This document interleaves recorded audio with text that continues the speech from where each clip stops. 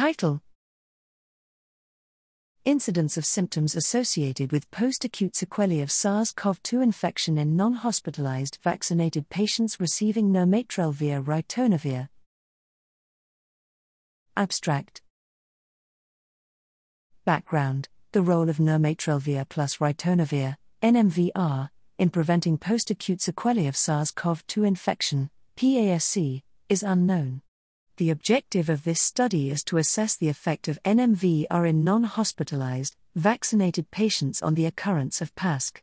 Methods: we performed a comparative retrospective cohort study utilizing data from the TriNet Research Network, including vaccinated patients greater than or equal to 18 years old who subsequently developed COVID-19 between December 2021 and April 2022.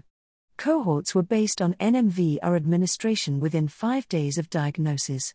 Based on previously validated broad and narrow definitions, the main outcome was the presence of symptoms associated with PASC.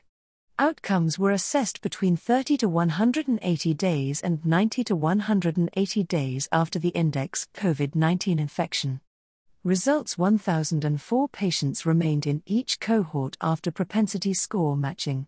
PASC, broad definition, occurred in 425 patients, 42%, in the NMVR cohort, versus 480 patients, 48%, in the control cohort, or 0.8 C 0.67 to 0.96, p equals 0.01, from 30 to 180 days and in 273 patients, 27%, in the NMVR cohort, as compared to 347 patients, 35%, in the control cohort, or 0.707, C 0.59 to 0.86, p less than 0.001, from 90 to 180 days.